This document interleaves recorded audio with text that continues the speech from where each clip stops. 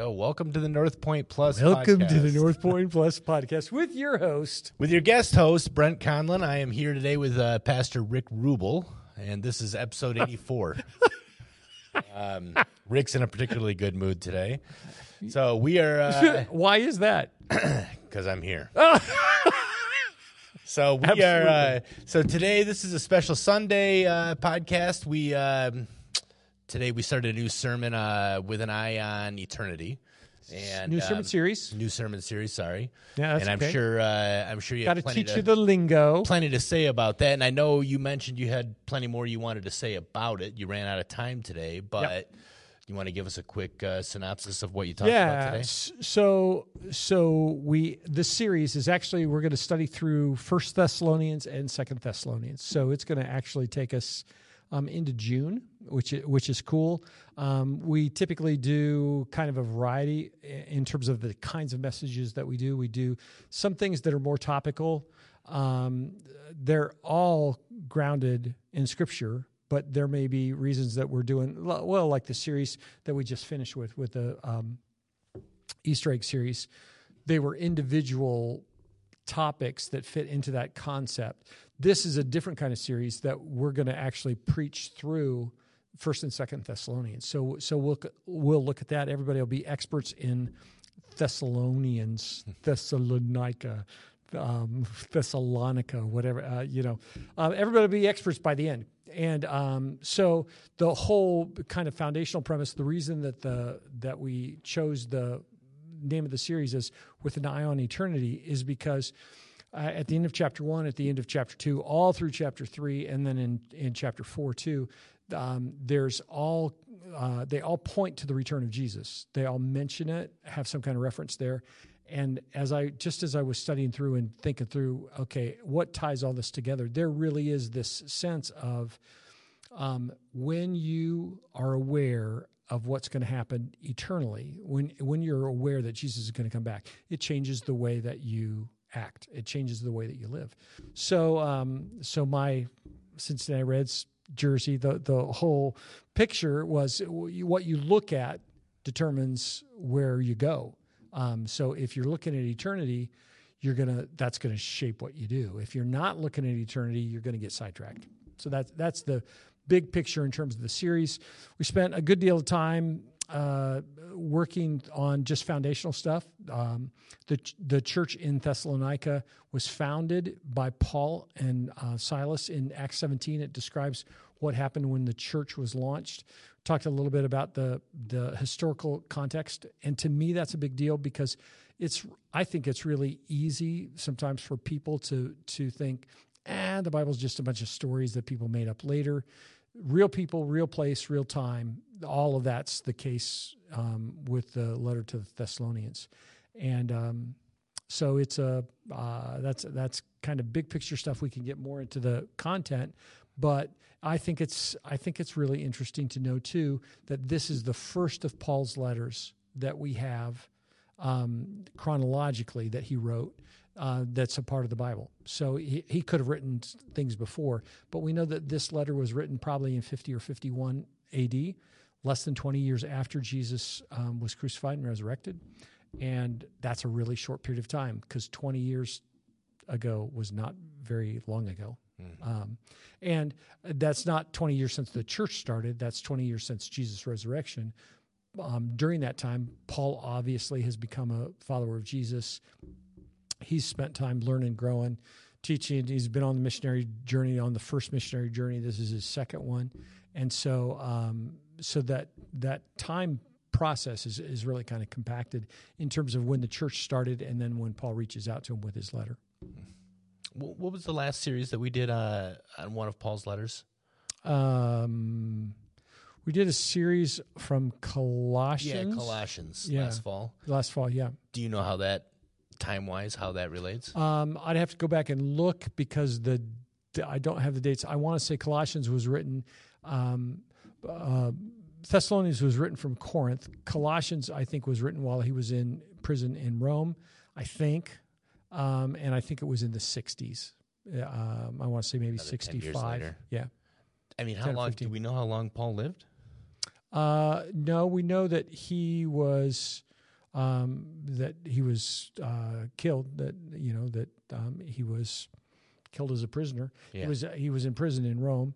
We don't know how old he was when he started, and we don't know exactly what year he died. Yeah. Good. That's a good question. I mean, I'm just curious if he was an old man and still. No. So if you read through the book of Acts, he ends up, because of the way that he's teaching, he causes a furor like he did in Thessalonica. He gets thrown into prison in Philippi. Mm-hmm. That's where the earthquake happens, and the Philippian jailer becomes a follower of Jesus because they don't leave. Ultimately, he ends up being arrested, goes to trial in front of two rulers. One is named Festus, and the other is named Felix. Fun Bible name there. Festus was named Porcius Festus. Porcius, like in pork, he was fat. It was like Fat Festus. That was a young adolescent kid when I learned that fact. I thought, oh, that's really cool. Porcius Festus. Don't name your kid that. So he goes on trial. He appeals to Rome. Even though they find him, Festus and Felix say, you haven't done anything wrong. But he ends up being arrested. And because he appeals to Caesar, because he's a Roman citizen, they ship him off to Rome. He has shipwreck, goes through that whole process. And then he's a prisoner in Rome for a long time until he's executed. Excellent. Yeah. Well, you mentioned that I don't know, it's Sunday, so we haven't had questions come in. Nope. You mentioned you had more you wanted to share. You ran out of time. Yeah. There were a couple of things that when I was working through the message that I had wanted really to talk about. One of them was Moody, the line in Moody that it just ended up being kind of a throwaway thing, that where he says, the world has yet to see what God can do with a man fully consecrated to him, which is a really cool line. And the other part of that with Moody that he said was, after he said that, he said, by God's help, I aim to be that man, which is really cool. But what's funny to me is the backstory on that saying, that line, was that Moody didn't say it. So he didn't say it originally. He has this conversation with this guy named Henry Varley, who's a British preacher. He's in Dublin, and Moody goes over to England, goes over to Great Britain, meets with him and has this conversation with him. And Moody then hops a ship and goes back to the U.S. So it's not a time of planes. So, you've got the long journeys going back and forth. He comes back out a year later to meet with Varley, and this is the way that Varley describes it. He says, during the afternoon of the day of the conference, Mr. Moody asked me to join him in a vestry of the Baptist church. We're alone, and he recalled the night's meeting at Willow Park and our conversation the following morning. He said, do you remember your words? And I said, I remember talking to you, but I don't recall anything special. And Moody said, don't you remember saying, Moody, the world has yet to see what God will do with a man fully consecrated to him? And Varley said, I don't remember the actual sentence. And Moody said, those were the words sent to my soul through you from the living God. As I crossed the Atlantic, the boards of the deck of the vessel were engraved with them. And when I reached Chicago, the very paving stones seemed marked with, Moody, the world has yet to see what God will do with a man fully consecrated to him. Under the power of those words, I've come back to England, and I felt that I must not let more time pass until I let you know how God used your words to my inmost soul. I think that's an incredible story, because we don't know, when we're having a conversation, we don't know how God's going to use the words that we say to pierce somebody's soul. So when Paul writes to Thessalonians and says, when you receive the gospel, the Holy Spirit affirmed that in you. The Holy Spirit gave you assurance that came to you with power. That's what happened, and that happens for us even now. It's funny to me. I think we've talked before, and I've said there's some times that people will come up and say, "Man, do you remember what you said in that sermon? When you said this, that was like all the lights turned on." And I think back and think, I didn't say that. I haven't any idea. And then we talk some more, and it's like, oh, yeah, I kind of talked about that, but that was the Holy Spirit connecting those dots and using whatever was said to really speak to somebody. And that's true. That's not true because I'm a pastor. That's true of the conversations that we have, that if we're just aware and conscious of what God might want us to say, want us to do, that we're just having a conversation, and somebody walks away with something that God ultimately uses in huge ways. Does that make sense? Yeah. That's great. I got a couple questions for you. Yeah. So maybe slightly off of the subject. You know what? Let's come back to them in a second. Let me go one other area that I wanted to talk about that didn't make it in the message. So the last half of the message, which is really where I wanted to land, where Paul says to the Thessalonians, "You've become an example through Macedonia and Achaia." That example that you've gone, that you have become, has sent ripples throughout the world, and that just keeps increasing. In verses 8 and 9, it says something really interesting, I think. Now the word of God is ringing out from you to people everywhere, even beyond Macedonia and Achaia. For wherever we go, we find people telling us about your faith in God.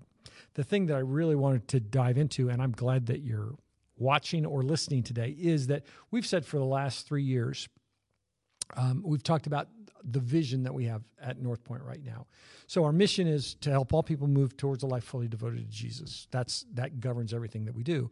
But periodically, we will have a vision that fleshes that out a little bit differently. So probably 5-6 years ago, we talked about impacting 50,000 people in 5 years with the love of Jesus. That was our vision at that point in time. And so everything that we did was to just try and impact our community, the people whose lives. So in January, before the pandemic started, January of 20, we had a retreat and really sought God to say, okay, what's our vision? And our vision that we came out of that with is what we've called Own, See, Share.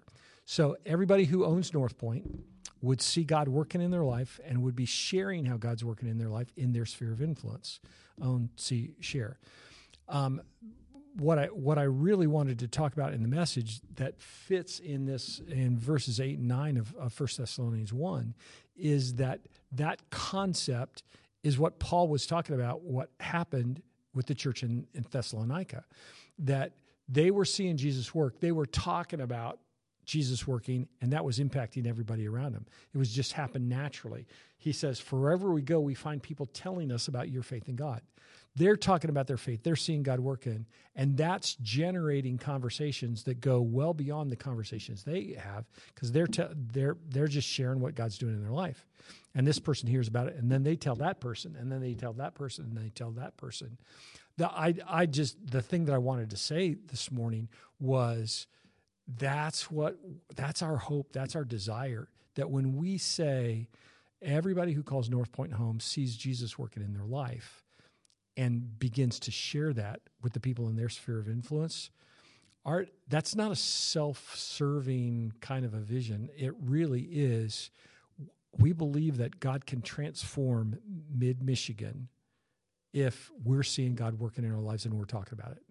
I think it's so easy. I talked about this a little bit in the message today. I think it's so easy for us to think, oh, my Christian world is what I do from 9 o'clock to noon on Sunday morning, and when I go to life group on Wednesday night, Tuesday night, Sunday, whatever that is.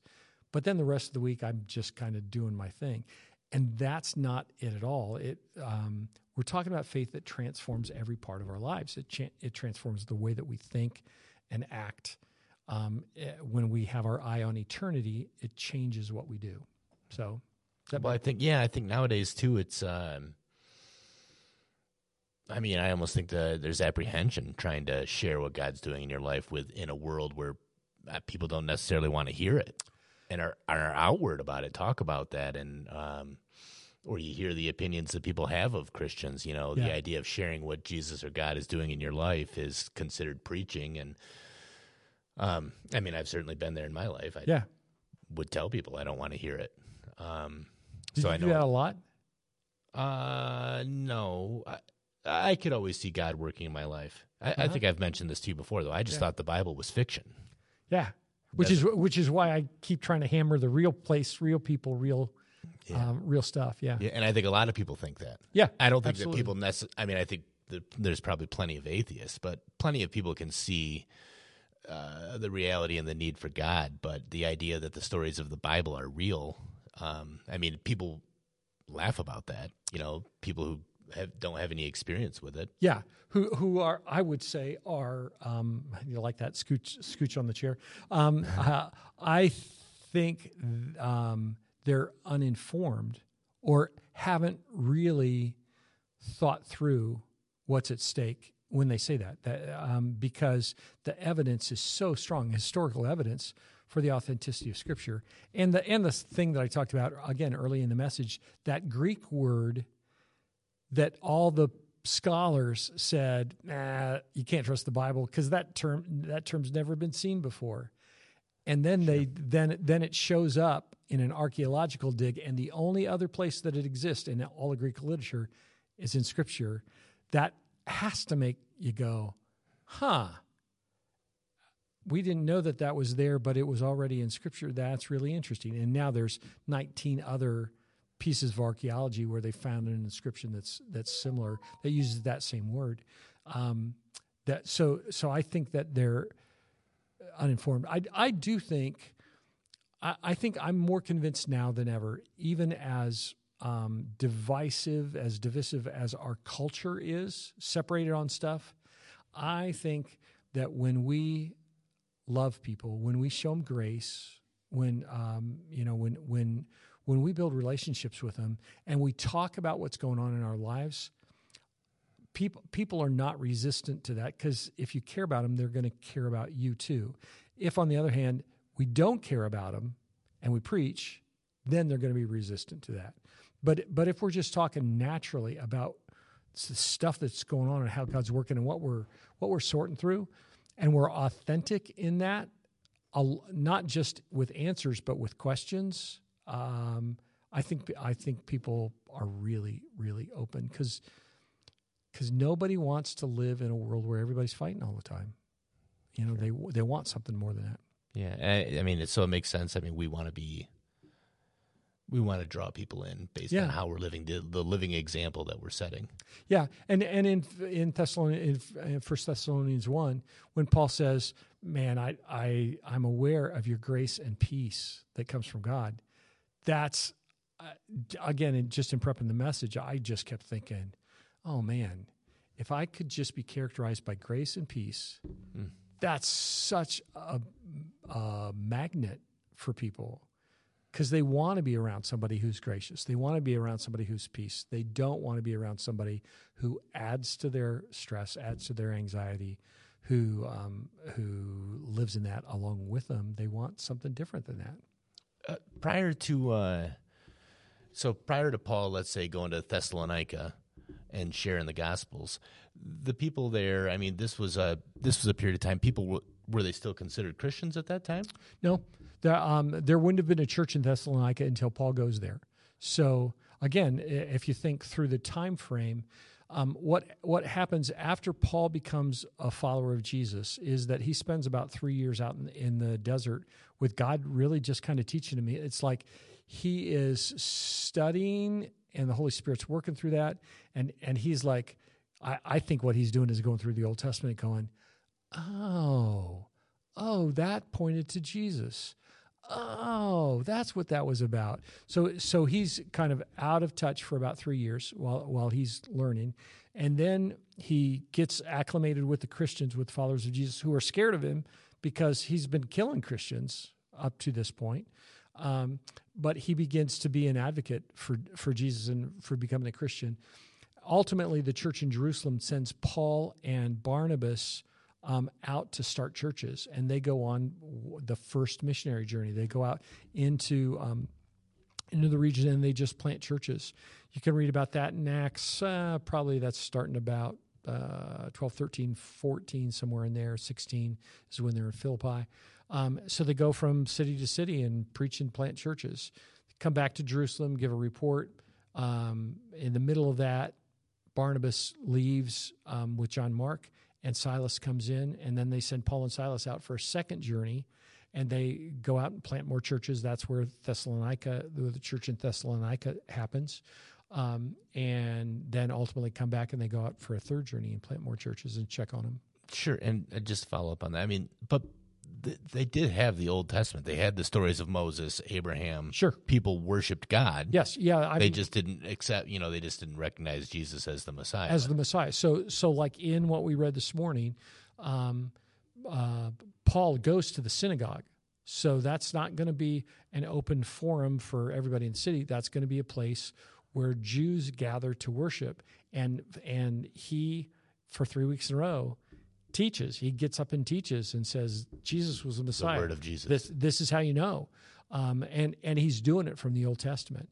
So I think there was probably, it's hard to know. You're working in a culture with lots of oral communication. There's not news. There's not the internet. There's not, TV stations. But I think that around the world, there had to be conversations. We heard about this guy that was crucified that came back to life. You think that's real? I don't know. And then we hear about these people that end up being thrown in the Colosseum and killed, and they don't reject their faith. You think that's real? So I think that there would have been conversation that goes around, just like there's conversation about anything that happens that people are just trying to sort through whether something's real or not. But when Paul goes to Thessalonica and goes to the synagogue, that's where traction happens. And it's amazing to me that the church launches. Paul's probably there less than 3 weeks, or not a long period of time. It's incredible. Yeah, the hand of God, absolutely. Did you have anything else that you wanted to? No, I'm good. So you can fire away with your other questions. I've been asking questions. That's good. That was the main thing I was thinking about when you were talking today was, what did religion look like before, before Paul and Peter and these guys are going out and sharing the story of Jesus and what he did on earth. The Greeks, they were still like worshiping Zeus. Yeah, all of the stuff that we know about Greek mythology, that was in practice. That was in practice. And, we taught, like when I learned about mythology in elementary school or high school, whatever it was, you always talked about the Greek gods and the Roman gods. And there were similarities, different names. So the culture would have had a very real sense of higher power kind of thing, whether that was Zeus or Mercury or Apollos or whoever it was. That was a big deal. Diana, and woven into lots of the religious stuff were practices of sexual stuff. So it was not an uncommon thing for there to be temple prostitutes. So you go to the temple and do your stuff with the people who were employed there, and that was a part of a very pagan culture with lots and lots of gods. And then you compound that with the whole idea of Caesar with Rome, and it's funny. Somebody asked a few weeks ago, and I don't think we talked about it on the podcast. What's the difference? It was on the Royal Egg Week where we talked about Jesus being king. What's the difference between king and Pharaoh or king and Caesar? Well, a king ruled a people, but Pharaoh or Caesar, they had godlike qualities or were on the same level as God, as well as the kingly power. So Caesar has control over all of the Roman, all over the Roman world, but he's elevated to a place that he is the supreme being for that whole culture, which is why, again, in the message today, I tried to make a big point of when Paul says the Lord Jesus Christ, Kyrios, the Greek word there, that's a big deal, because that's why the riots started in Thessalonica, was because the people said, no, Caesar is Lord. And you guys are talking about somebody else. We can't be having any of that, because that's going to mess up everything. And it's just not, they cared so much they were ready to get violent about it. So it was a very religious world, but it was kind of like everybody picked and chose whatever their religion was. So the Jews would have had a vibrant life as Jews in Thessalonica. Romans, Greeks, whoever it was, there would have been temples and places that they worshiped, all those kind of things. And Paul goes into that in Thessalonica and plants a church. Cool. Another question for you I've got for you. Off subject. Mm-hmm. Baptism today. Yeah, 2 baptisms. Two of them. In Easton, yeah. I love the stories. Those boys were great. I love the story of their grandma planting seeds and sharing stories. That's just great stuff.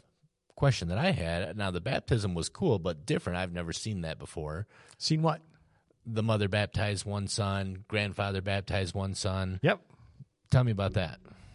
Well, I've never seen anything other than a pastor do it. His mom baptized him. I'm giving you grief. Sorry. Sure. So there's a great question that for some people it's like, oh, your baptism doesn't count unless you're baptized by the pastor, and that's not the picture in Scripture at all. It really is. There is this sense of baptism was a normal part of the way that people came to know Jesus.